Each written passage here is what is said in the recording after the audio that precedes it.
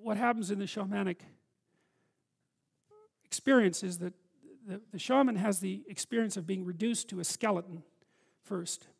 So a death experience, a very realistic death experience. And then the next thing that happens is that he finds himself in a place where he's communing with the ancestral spirits. And then after that, there's the climbing of something like the ladder, Jacob's ladder, say, and an encounter with God for all intents and purposes. And it's very widespread phenomena. It's the world tree, and I've thought about this a lot, trying to figure out what this represents. According to a Yakut informant that's in Siberia, the spirits carry the future shaman to hell and shut him in a house for 3 years.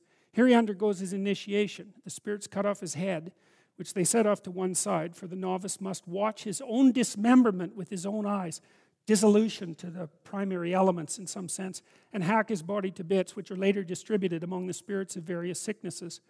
It's only on this condition that the future shaman will obtain the power of healing. His bones are then covered with new flesh, and in some case he is also given new blood. So there's a death and resurrection experience that's associated with the shamanic ritual. We're here in the presence of a very ancient religious idea which belongs to the hunter culture.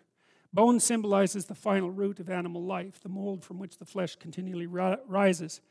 It is from the bone that men and animals are reborn for a time. They maintain themselves in an existence of the flesh, then they die, and their life is reduced to the essence concentrated in the skeleton from which they will be born again. That's a good graphic representation of the experience.